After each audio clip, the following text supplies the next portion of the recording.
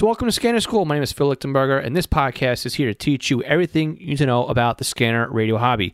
All session notes can be found online at scannerschool.com/session91. This podcast is sponsored by East Coast Pagers, and East Coast Pagers is one of my online companies, and we are a Unication, Apollo, and Swiss phone dealer. I just want to remind you that there are a couple of promos running this month, and one of them being a Unication G1 promotion where you can save $40 on a Unication G1 pager. That drops the price to $335.50 per pager.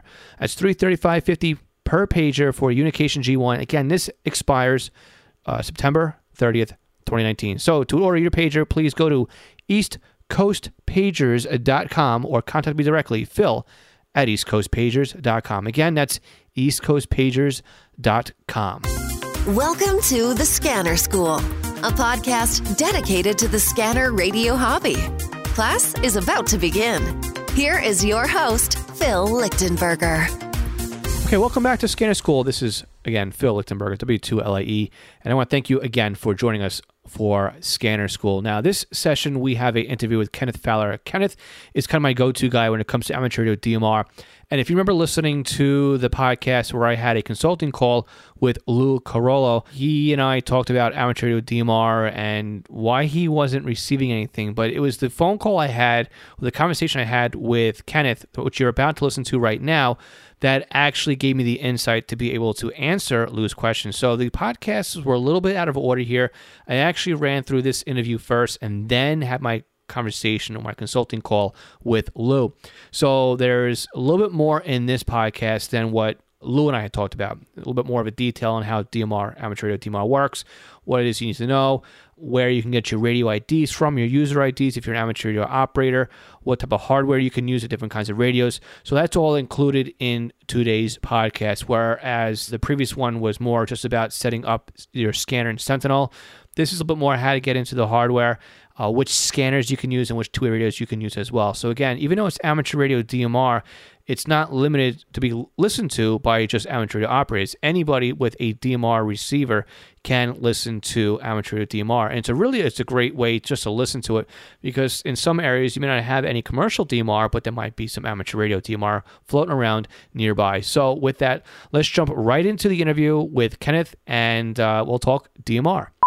So today on the podcast, we have Kenneth Fowler. Kenneth is he's big into amateur radio DMR, and a couple weeks ago on the podcast, we actually had a question come up on Ask Scanner School regarding listening to amateur radio DMR, and my first instinct was to reach out and contact Kenneth, and Kenneth was nice enough to say he'd come on the podcast and we could talk about it, and which is great because I'd rather him discuss it than me, because as far as I'm concerned, Kenneth knows a lot about this topic than I do. So, Kenneth, thank you so much for taking the time today and being a guest on Scanner School. You're welcome. So, quick summary. Just why don't you do a quick introduction to who you are? Sure. My name is Kenneth Fowler. I am a general class ham radio operator in Virginia. My call sign is KD4IIW. DMR is a relatively new phenomenon in ham radio, and every year it gets bigger and bigger. Right, and it's growing based on, there's other digital technologies out there, right? For amateur, you have D-Star and Fusion P25, so this is just another piece of digital. NXDN. NXDN is also in there somewhere, yeah. Yes, although I haven't really seen any NXDNs in my neck of the woods, but I'm sure it's out there somewhere. So amateur radio DMR can be used via simplex or via repeaters. So really quick, this ties into what, Tier 1 and Tier 2 DMR spec?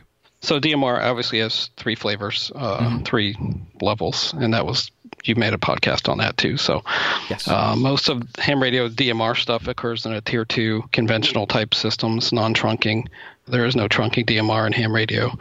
It's 2 slots, so it's TDMA versus the other digital format of FDMA. You have time slot 1 and 2. And you have things like color codes and talk groups and regional talk groups and TAC channels. So there's a lot of talk groups out there. Gotcha. So even though there is no trunking, there is still talk groups, and you still need to program in the color code into the radio as well. So that's it's kind of like a PL code, TPL, NAT code. It's just the DMR flavor of that one. So yes, somebody's getting introduced into DMR world. They want to listen to it on in amateur radio, which is a great way to actually get started if you don't really have any knowledge of DMR, and besides you start programming a trunk system. Right, amateur radio DMR is pretty straightforward. It's just one repeater with a bunch of people using talk groups on it, basically. Yes. Right, that's okay. And how do we go out and find the local DMR repeaters? There is a great reference called Repeater Book. You go to a place called repeaterbook.com. Okay. And you can also find information in your local frequency management groups for ham radio. They are spread all over the place. They're regional. Here in the D.C. area, Maryland, Virginia, West Virginia, we have a thing called TMARC, and they're the frequency coordinators for ham radio repeaters. Believe it or not, even DMR ham radio exists through alternative networks, though internet-linked based stuff called there's probably 3 or 4 of them now, but the biggest is a thing called Brandmeister, and they are out of Germany, but they link both repeaters and just users through hotspots or like mini repeater devices that you can use in a simplex format from your radio to the internet and back to your radio. Okay, so what about like is it DMR Mark? I think was the other one I was looking around on. Is that another database, or has that worked? Were the original Seabridge. So DMR has networks called Seabridges. They're IP-based platforms used to link multiple repeaters. So DMR was kind of the first. They were also the first organization that issued DMR IDs to individuals. That has since gone to another organization called Radio ID. Each individual on a DMR system needs an individual ID. So you as a ham would have your call sign, but you also need identification. It's how many digits?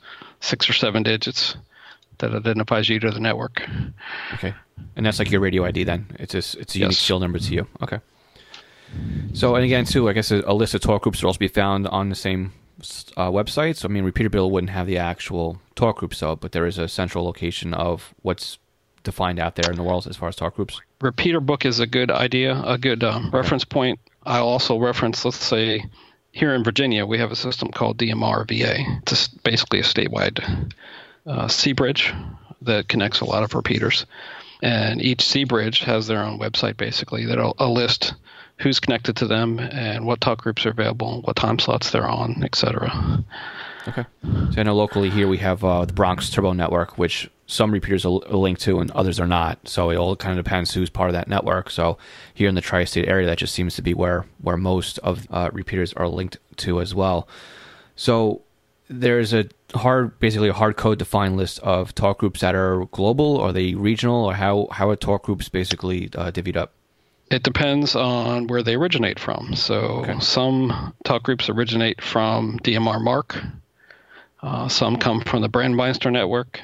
Some come from the alternative networks. There's a network called TGIF. Let's see. I know there is a reference number, a reference page. Let me see if I can find it. Okay, while you're looking that up, so if you had just 3 different networks, TGIF, Bridgemeister, and DMR Mark, they could have their own independent list of talk groups. So if you were on, say, talk group 44 on a DMR Mark system, that wouldn't, or would it equate to a trunk group 44 or talk group 44 on Bridgemeister? No, on the Brandmeister network, they try not to duplicate numbers just to make it easy. Okay, but they're independent networks then. Sure. Okay. I'm on a website now called dmrfordummies.com, and it talks about the difference between DMR Mark talk groups and Brandmeister talk groups. That might be a good place to start. Gotcha. So as you can tell, I'm kind of at the infancy stage of amateur radio DMR. I'll definitely check that one out. So you talked too about time slots, right? It's typical DMR. You have time slot 1, time slot 2. Yes. I've seen locally here, though, when I look at some of the repeaters, they always say, time slot 1, and it gives maybe a list of either 1 or 2 talk groups, or it could have, half a dozen talk groups assigned to talk group 1. Yes. On talk group 2, they'll say that this is a club or reserved time slot for, private talk groups. I mean, is that the way that typically these are set up? Yes. So it depends on what C-bridge you're connected to, and the C-bridge will offer a finite number of talk groups, and then the repeater owner decides which ones they want, what time slot they put them on. Okay. So Let's see here. So if you had, like, say, I don't know, 3 or 4 talk groups, they would all be assigned to talk group 1, time slot 1. would they be on all the time? And then the end user would just set up their radio to listen to that talk group? Or are they just, somebody can just come in there and enable that talk group? And how does that actually work? So if you look at the list, and there's a half a dozen talk groups on that repeater. So are those talk groups always linked? I'm going to look at DMR VA. Okay. That C-Bridge basically spells out which talk groups are going to offer on what time slot. Right. A lot of them are push-to-talk activated with 5-minute timers or 15-minute timers. So on a scanner, if you want to listen to that talk group, unless somebody activates it on that repeater, you're not going to get the audio from it. Gotcha. So they're not always broadcasting then. So even though it's listed there, it's okay. Now, if somebody were to come on and they want to listen to a talk group that's outside of that listed talk groups, could they enable that talk group, or the talk groups are then locked out? I mean, how does that usually work? Or is it easy to find? Like with my setup, I have them on at full time, just in case they are activated. I'll be able to listen to them. Let's see. Repeater near me basically has everything that's there. It's either dynamic or static. Okay. So the static talk groups are on full time. Let's say our statewide talk group, Virginia, is number 3151. That's going to be on full time on every repeater in the network. That's basically like the statewide calling frequency. Gotcha. So if you had say you had that, let's just talk simple numbers here. So if on a repeater, talk group 1, 2, 3, and 4 are full-time talk groups, right? Obviously, they would be linked at full time, but you wouldn't hear them unless there was something active on that talk group at a particular time. Then say you have groups 5 and 6, those would be dynamic, right? Those would only be available if somebody were to link them up. Outside of those 6 talk groups, though, say I want to listen to talk group 10, would I, as an end user, be able to just link talk group 10, or would that be reserved for something that's on the private side on talk group of time slot 2?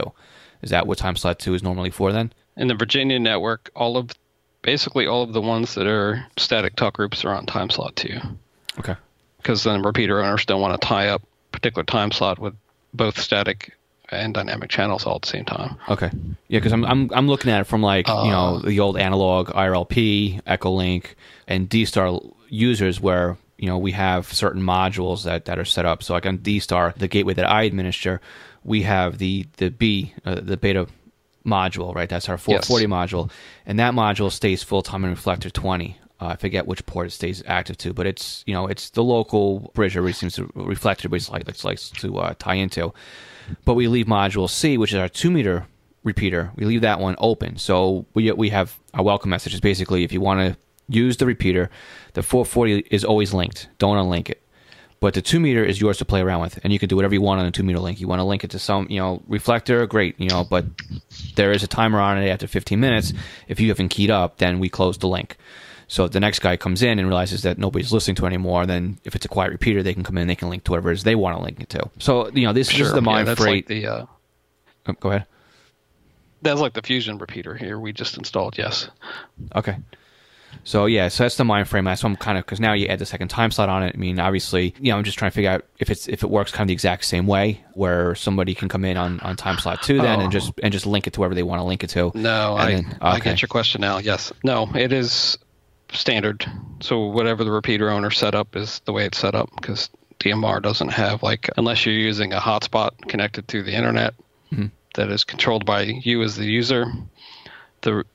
Everything else is either controlled by the C-Bridge or the repeater owner. Okay, so there's no way for the actual end amateur radio operator user to say, I want to listen to something in my home country or a country I'm visiting, and then link it up. You'd have to do that on your own local hotspot then. Well, no. Also, there are some repeaters that are connected to the Brandmeister network, and they have a particular slot that a user can come in and use whatever talk group they want. Right, but I'm saying if the repeater's not linked. So there are some of those that are okay. Right, so I'm saying if the sysop or the administrator of the repeater hasn't put that talk group into the talk group list, basically you can't come in there and just say I want to go to this talk group if it's not predefined. It depends on the repeater. Okay. Some of the repeaters are on the Brandmeister network, and they have a open slot, so a user can come in and activate any talk group on that slot. Okay. That's kind of what I was asking. So that's perfect. So Yes. now also too, we have 2 time slots on it, so you can actually have 2 conversations going at the same time. Yes. So say like on your local repeater, you had a couple of talk groups that are on full time. If one talk group is active, right, it would obviously tie up time slot 1. Would the second talk group that comes on occupy time slot 2, or would it not? You would get locked out. You would get locked out. Okay, so you would Yes. never hear what would happen on that talk group then. So if you have a really busy talk group that's active, you may never hear another talk group on there because the first one is always so active then. It doesn't roll over to time slot 2. Right. Let's say time slot 1, there's a talk group that's active on this repeater and it's being broadcast. If I wanted to use a different talk group on that same time slot while the transmission is going on, I would get a bonk or a beep or something that would say channel's busy. So, Gotcha. and the radio should, on the user end, should be set up that way so that you aren't keying up on top of somebody else. Gotcha. Okay, so if you had like 2 really busy talk groups, I mean, when one dekeys, the other talk group can then hijack that time slot then, and you wouldn't hear or be able to Yes. rejoin the conversation. Okay, so that's a little bit different too than what I'm used to also when it comes to, say, Echolink or D-Star, right? When you're on the reflector, but there's the opportunity on DMR to actually lose the conversation. So I guess that's another example why you'd want to join a repeater group and have access to the time slot too, so that, if you want something you want to listen to, you can actually tie up that talk group or that time slot. I keep saying talk group, I mean time slot. So different things. So I guess Reflectors, rooms, talk groups. yes, I know there's a lot in here, especially when you're getting used to it. So you did bring up though a hotspot. A hotspot, I guess, would be something you would buy commercially, or can you make it using a Raspberry Pi and another radio? Or how does the hotspot normally work? The 2 I own are Raspberry Pi Zero based. Okay, that's good. These are Zoom spots. There's a ham that kind of created a hat for the Pi Zero. These 2 I bought from HRO that sells them in kits, and they're really Okay. simple to put together. There are as many hotspots out there as there are probably ham radio operators, and the availability of Pi Zeros, Pi 3s, Pi 3 Plus is enormous. So Right, and nowadays Pi 4s. All right, so that's good. So you can really, what's the average price to get into a hotspot if somebody wanted to go that route with it? anywhere between probably $100 and $500. Okay, so it all depends. And So they're it's kind pretty. Most of them are all multimodal too, so you can do DMR, D-Star, Oh, really? NXDN, Fusion, all that. Okay, because I'm used to the old D-Star hotspot where it was the USB dongle that had the AMBE Yes. and and you plug that into your computer and had a little antenna on it, and you'd run the software, and that would basically get you out in the outside world. In the meantime, too, you also had to register with your local D-Star machine so you can get your IP port and you can get the call sign on the network. And if you didn't do that, then you had to go. So I guess again, you'd have to register with a radio ID for the hotspot or a hotspot ID to get on the network, and then from there you'd be able to just use your two-way radio in the house, right? Your HT, and then you Yes. go through your hotspot now to the inside. The hotspot would basically use the same ID as your user ID in the DMR network. So it's even easier then. Okay, and I like the fact too it's multi-mode. That's interesting. So I haven't the really. assumption there is that you're not using two devices at the same time. So Okay, so by two devices, do you mean your handheld radio and the hotspot, or? well, because it's either a duplex link or a simplex link back to your radio, but you wouldn't be able to use two different modes at the same time. Oh, okay, all right, yeah. Because I think with there's other hotspots out there where you actually use your computer, and use the microphone and speakers in the computer to use that as the radio. I suppose I think Echolink worked that way as well, where you would just tie into the Echolink world with your computer. So you didn't need a radio to get involved with that one. But all right, so I guess to get started, right? You said you needed a radio ID, so you log on, right? To it wasn't DMR Mark anymore, right? It was, what's the website for No, that it's one? radioid.net. Okay, and that's only for amateur operators. So you get your radio ID, and you Yes. put that radio ID into your radio when you get the radio. You would need to know your local repeater, right? Its input output frequency, as well as the color code, right, to access that Yes. repeater. You would also need to know what talk groups are active on that repeater, so you can put that talk group into your radio as well as the time slot, so that when you tune to that talk group, then it would basically unmute the radio when that talk group becomes active on your radio. Yes, it's building a code plug is monumental to some. It's okay. Once you get the hang of it, it's easy. But there are radios out there, right? That people actually have code plugs for, and they kind of share them, and you just dump that code plug into your radio. Is that how some of these radios are set up? Yes. Okay, so that makes it a little bit easier. So now let's flip the script a little bit. So now let's just say from an end user, from a scanner radio point of view. So we've kind of discussed a little bit on how, from the two-way perspective, how this network works. So from a scanner radio user, we would kind of need the same thing, right? We would need to know basically what the closest DMR repeater is. And then from there, we just set it up. Basically, we can either set up to listen to the color code and the talk group ID, or we can just throw wildcards in there, right? And is that the best way you would recommend to set it up? Okay. I prefer the talk group route and identifying which slot I'm listening to. But yes, you can do wildcard. Okay, yeah, so just to get started, right, just to make sure your radio works, right, would be a good idea just to throw wildcards in there. And from there, you can start filtering it out. And what I've tried doing, too, is just by playing around the last couple of weeks, while we were scheduling up this interview, was I did take one of my radios and I parked it on the local repeater. And, I can hear conversations going along all the time. I can see the user IDs kick in. I can see the talk group ID kick in. I can see the time slot that's out there. And I can. It does sound very clear. It's a very nice network. The one thing I did try and do, which I did stumble over, was try to add the user IDs into the scanner so that I could at least see the call sign name of who is keying in. And it seems like a lot of these online websites limit you to 100 rows of output when you run your query. So if I wanted to say run everybody in New York State, it wouldn't let me do that. So if I tried doing everybody with a W2 call sign in New York State, it would limit me to 100 users. So you really can't grab a full database unless you have, I guess, an NSQL dump of the actual table and then had a way of manipulating that data to get what you wanted out of it. So is that kind of correct? Yeah, there are websites that do data pulls and will, at least for the ham portable or ham HT, and I've done that where you upload databases of users into your radio so that it displays name and location and things about the user. But on the scanner side, I'm not really sure how that works. Okay. Yeah, I was trying to do some of those pulls manually just to see, because you can program it pretty easily in the scanner radio. You just for the talk group, you would just put the radio ID with, I believe, an I in front of it, and then you just put the alias next to it. So it's kind of like building a talk group, but it's just a radio ID instead. But I kind of limited it at 100. I'm like, well, you know what, that's far enough. so I left it at that. But as far as getting started, though, it seems like all you need is a scanner radio that does do DMR. So if you have a Uniden radio, right, you would need to pay for the DMR upgrade on it. If you had a Whistler TRX1, you're basically good out of the box because the Whistler TRX1 and 2 do include DMR. And it works really well on a tier 2 type of system, which is exactly what this is. It's repeaters linked together with a backhaul, so there's no actual trunking. The trunking is, and to clarify here, right, with trunking we mean multiple frequencies on the same type of network. So this is just one repeater, it's just one input and output frequency with a bunch of talk groups on it, so it's not considered to be trunking. It's just using talk groups as groups of people sharing the same output frequency or the same group of linked repeaters with a single output frequency is probably the best way to do that one.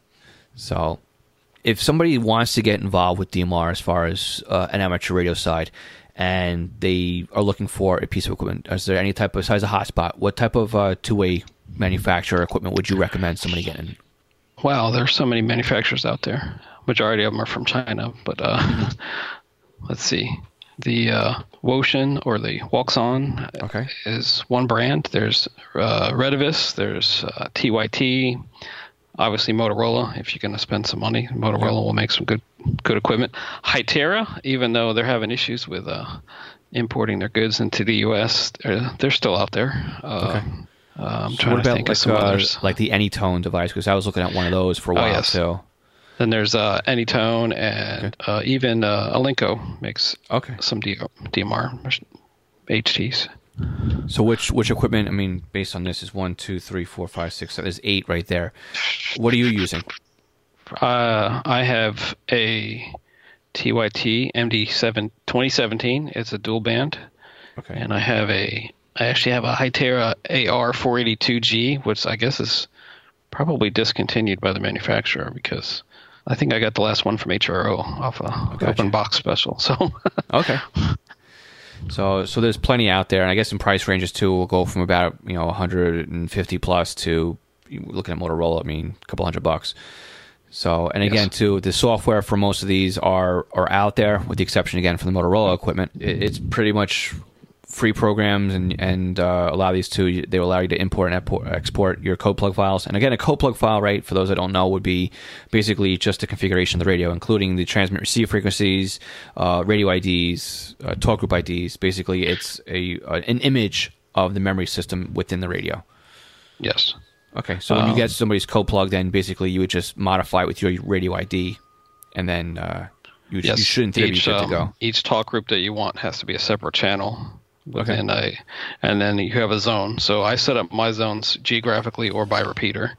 That's a smart way of doing it. In each zone, you get a channel, and each channel has to be the frequency, the talk group, the time slot. I'm trying to think. And then digital receive groups. So with the ham gear, you can actually scan the time slot, whether the repeater was activated or not, even if it was I don't know, I'm trying to think.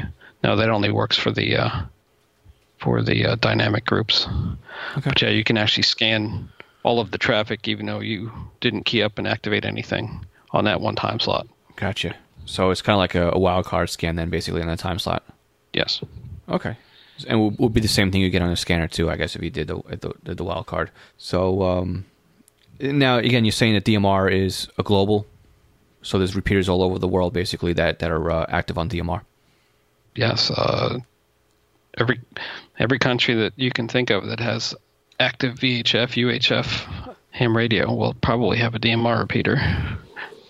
Excellent. So it's definitely not new technology either, too. I mean, when it comes to, in general, but would you say it was fairly new to the amateur radio market, or is it, because it's definitely still growing. I mean, I think at this point it's probably more popular than D-Star, which kind of killed itself by not really, extending itself beyond ICOM. And I feel that, Fusion might go the same way because it's stuck to Yaesu equipment. But it sounds like DMR is pretty much, going to be a larger footprint and more of a user share, right? There are at least more manufacturers of the repeaters. Hytera is one of them. Motorola, obviously. I'm not quite sure beyond that, but there are at least more than one manufacturer of repeaters, so I think it's easier for people to put them up. Gotcha. Very good. All right. Do you have any additional hints or tricks to somebody who's looking to get into DMR, at least, either through the ham radio stuff or just using their scanner to monitor, amateur radio DMR? Trying to think. Yeah, find out what's the major group in your state or your area, and visit their website, because they're all out there. And they will have great lists of talk groups, what time slot they're on, what repeater they're on, whether they're dynamic or static. Or they publish these great spreadsheets of loads of information. Excellent. And if somebody wanted to reach out and find you on DMR, what's the best way they could find you? My ID number is 315-1100. So that's a good question, too. Can I just punch in your ID onto a radio and try and key it up and get you direct? Does it work that way as well? I believe they don't. It's not a direct call. Okay. It depends. It's supposed to allow like text messaging and direct calls, but I think it depends on what network you're connected to. Like if you were at Bronx Turbo, it might not find me in a different part of the world or network. Okay, yes, I know we tried to set that up too on I did the D-Star network here. We had to pop in another module, which I forget what it was at this point, but that would almost allow you to put a user's call sign in there, and it would try and figure out where they were, so it would route the call to them. But we didn't do much playing around with that to actually see if the theory actually went into it worked. But that was kind of what we played around with as well. So it definitely sounds like, though, DMR is probably more popular at this point than any other digital mode on amateur radio, right? It's the fastest growing at the moment. Okay, that's probably a better way of saying it. Kind of very static as far as their growth, but and people can find me on as well on the Virginia statewide talk group, which is number 3151. So again, if they're outside of Virginia too, they can just get their own hotspot and pop in 3151 in the talk group list, and they would be patched into that, right? Well, again, no, right? Because it depends. It depends who's. somebody gave me an example of what there's a Texas statewide talk group. The Texas statewide talk group that's originated in Texas is you'll get everybody in Texas. If you're on that talk group through like Brandmeister, it's not going to be rebroadcast through. Sometimes those talk groups don't work that way. They don't align. Okay. So I guess it's wherever your hotspot ends up being too. So unfortunately, I just found out my repeater is down here in Fredericksburg, Virginia. So I'm not sure what my alternative is at the moment. So yeah, I think around here, I looked at my map. There's probably just in my immediate area, there's probably about 4 or 5 DMR repeaters, which is mind-boggling. So, that's why I'm just trying to compare it to everything else. It's like we have, one D-Star repeater in the county that I'm in, right? And that's the one I help maintain. But there's like 4 or 5 DMR repeaters. I got to look and see how many P25 there are and fusions, but it just seems like the DMR, like you said, it's growing really rapidly. So it is definitely one to definitely check out. So, and I do use the regional talk every once in a while because you can then talk to people in other states and other regions. There's a Mid-Atlantic group, which I believe covers us from New York to Virginia. Okay. So maybe if I ever get myself onto DMR, I'll give you a shout on one of those groups then. So, because I definitely was looking at the Anytone for a while, because I think somewhere I saw a video on, there was a new one that came out, so they were comparing, the hardware versus the new one, the old one, and they were saying that the previous model was still just as good as the new one, and they had a much cheaper price tag on it. So, but I'm surprised to see though that Wuxon and is in the game, and I want to see how similar the TYT is to the Wuxon, to be honest with you, because it looks like, when you get TYT and Wuxon and Baofeng in the same group, it's like they all have the same back-end firmware on everything, but it's just a different radio body. They're all the same, but different. You always wonder if there's some factory in China that's making everybody's radios. Yeah, and I also heard too that Alinco was an Anytone distributor too for the States, so I think they might be tied in together as well. So I think when I was looking at that a couple of weeks back, that I might have seen that as well. I guess it's like Whistler making Radio Shack scanners or something like that. Yeah, something like that. Well, again, too, it's interesting because I think Whistler USA, I think was the Alinco distributor and repair facility, I think, too, for quite a while as well. So I think they all kind of play the same. They all do kind of the same but different stuff. But anyway, Ken, thank you again for educating us on amateur radio DMR and how it works and how things link together. I definitely learned a few things, that there's different networks. So even though you have talk groups and you have repeaters, they might be on a different back end, right? The different nodes or modules, I guess you'd want to say. So yes. They're all not, it all depends what. So if you have if I have my 4 or 5 repeaters here, 3 might be on Bronx Turbo, 1 might be on the Germany one, and 1 might be on something different, right? So they could all be, you got some homework to do if you want to find out who you want to talk to. So it's not as simple as cut and dry. But it does seem like, too, that talk groups that are assigned to talk group 1 or time slot 1 are going to be on time slot 1. Those who are assigned to time slot 2 are always going to be on time slot 2. The end user may not have the ability to turn on their own talk groups on a system. Usually it's by the repeater owner to allow or disallow certain talk groups.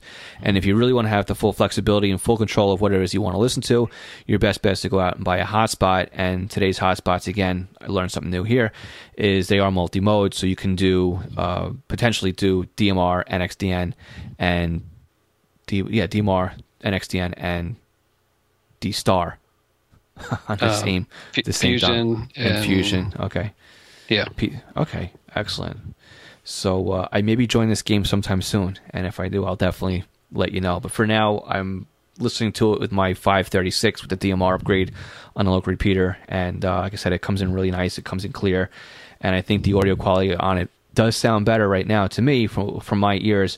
If I listen to my 91 AD, which again would look about something that's older than the 536, and it probably has different vocoder info in it as well. But the DMR does sound a lot clearer to me than the D-Star.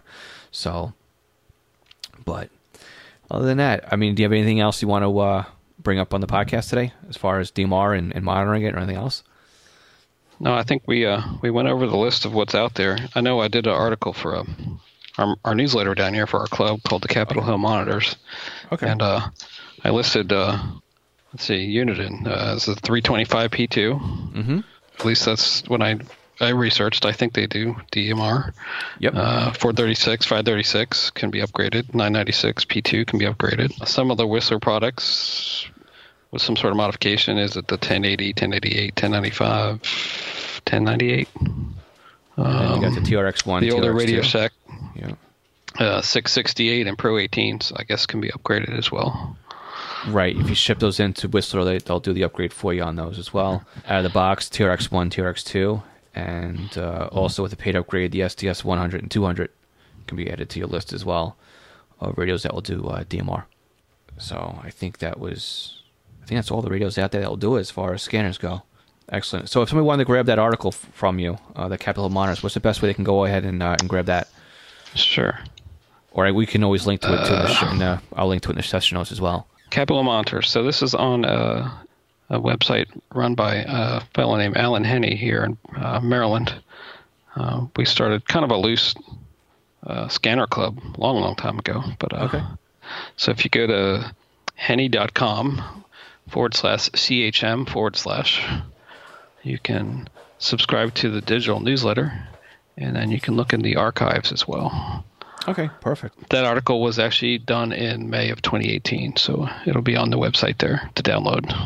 Excellent. So what else besides, you guys look at everything then in the Capitol Hill area then, as far as scanner activity then? Yeah, and then we have our Facebook component as far as it's a branch off from the email group that we run.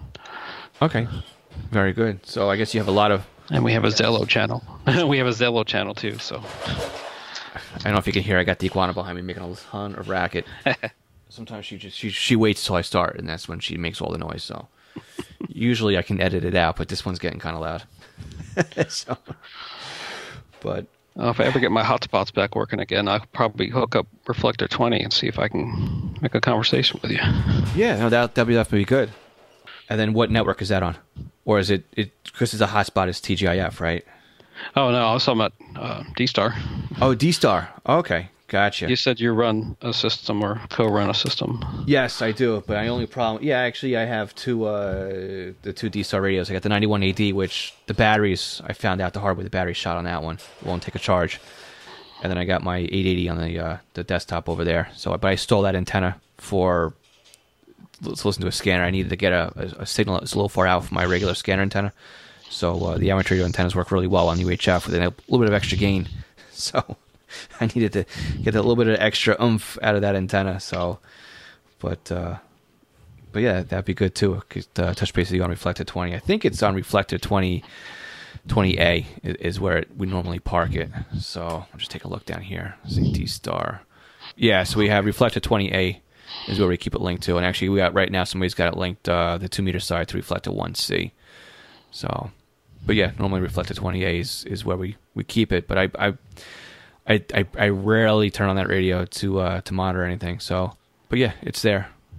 But if you want to touch base one night on there too, just let me know. We set up a schedule, and I'll get the radio on that night. And sometimes we unlink it because with the local areas and races groups, they run nets and they do check-ins on there as well. So I have Monlink set up on there to take down the connection during their net time, and then bring us the connection back up after the net's over. So I got that all automated. Keeps life easier, so nobody has to do it before a net. But all right, Kenneth. So I want to thank you again for being a guest here on the podcast, and definitely explaining more of the DMR network when it comes to amateur radio, especially to me, as I'm just starting my journey on this one. Definitely to our users who now know there's more to it than just putting wildcards in their scanner or the talk group IDs. There's more behind the scenes, and things. Even though you're listening to a talk group, you may never hear it because it's on a completely different network than what the repeater is that you're listening to. So yes, that's a good piece of advice to have, and a little bit something that will probably save somebody from going bald, from pulling their hair out, trying to figure out why they can't listen to a talk group they want to hear. So, and again, the other key point is that talk groups are only active if somebody would be active if somebody on the tail end or the two-way side would key up that talk group. Not all talk groups are active 24/7 either on the local repeater. So it's a little bit different than most DMR correct commercial networks. Usually the worldwide stuff and the regional things are push to talk active, because if you're on a worldwide channel, you're going to be blowing up your repeater with 24/7 use. Yes, yeah. But some repeaters like that because it does keep the repeater active. So that's why we leave our D-Star on 20A, so that there's some activity on it, something to listen to. But all right. Well, again, I want to thank you again so much. We'll definitely be sure to link to the Capitol Hill monitors on the show notes for this podcast, and we'll also direct people down to your system down there in VA if they're traveling through your area in the neck of the woods, and to also punch in your user ID into their radios to see if they can see you and hear you on the local system down there. So again, Kenneth, thank you so much for being a guest on the podcast today. I greatly appreciate it. You're welcome. Okay, I want to thank Kenneth for being our guest on the podcast this week, and he did an amazing job at going through how to program and listen to and really understand what makes the amateur radio DMR network work. And again, one thing to take away from this is that there's 3 different kinds of networks within the DMR network. So you also need to know which repeater is that you're listening to and which network it's affiliated with. So again, not every repeater can talk to everything. It's a little bit different than what I'm used to coming from, say, a analog world with Echolink or IRLP or even D-Star. So very interesting to find out that there's 3 different networks involved here, and they all kind of can't talk to each other. So again, Kenneth, thank you so much for setting the record straight on this one and educating us all on how to use amateur radio DMR. And again, before we split, I also want to thank everybody who is a Patreon supporter. Again, if you've listened to the bonus session we just ran a few weeks ago, it does take about $600 a month in order to keep the podcast rolling.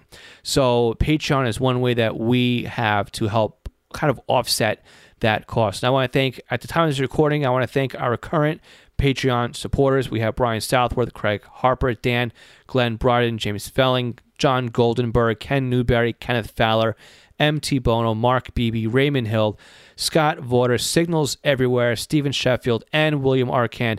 Additionally, I want to thank everybody who came out to join us on our Facebook and YouTube live sessions that were held on the first Saturday of September. Again, we'll be doing this again on the first Saturday of October. So I don't have my calendar in front of me. I don't really know the date right now. But again, for those of you who watched the last one and looking forward to the next one coming up, make sure you go ahead and you subscribe to our YouTube channel and click on the bell so you know when we either upload a new video or go live on our next Ask Scanner School live session.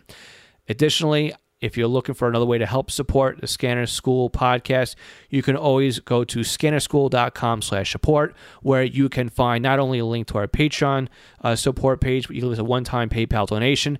And if you're in the market for a scanner radio, you can make your purchases through our Scanner Master affiliate links, our Amazon affiliate links, or if you're looking for software, we have our links to Butel there as well.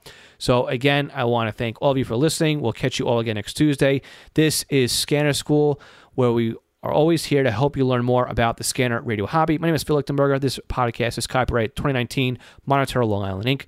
We will catch you all again next Tuesday. 73, everyone.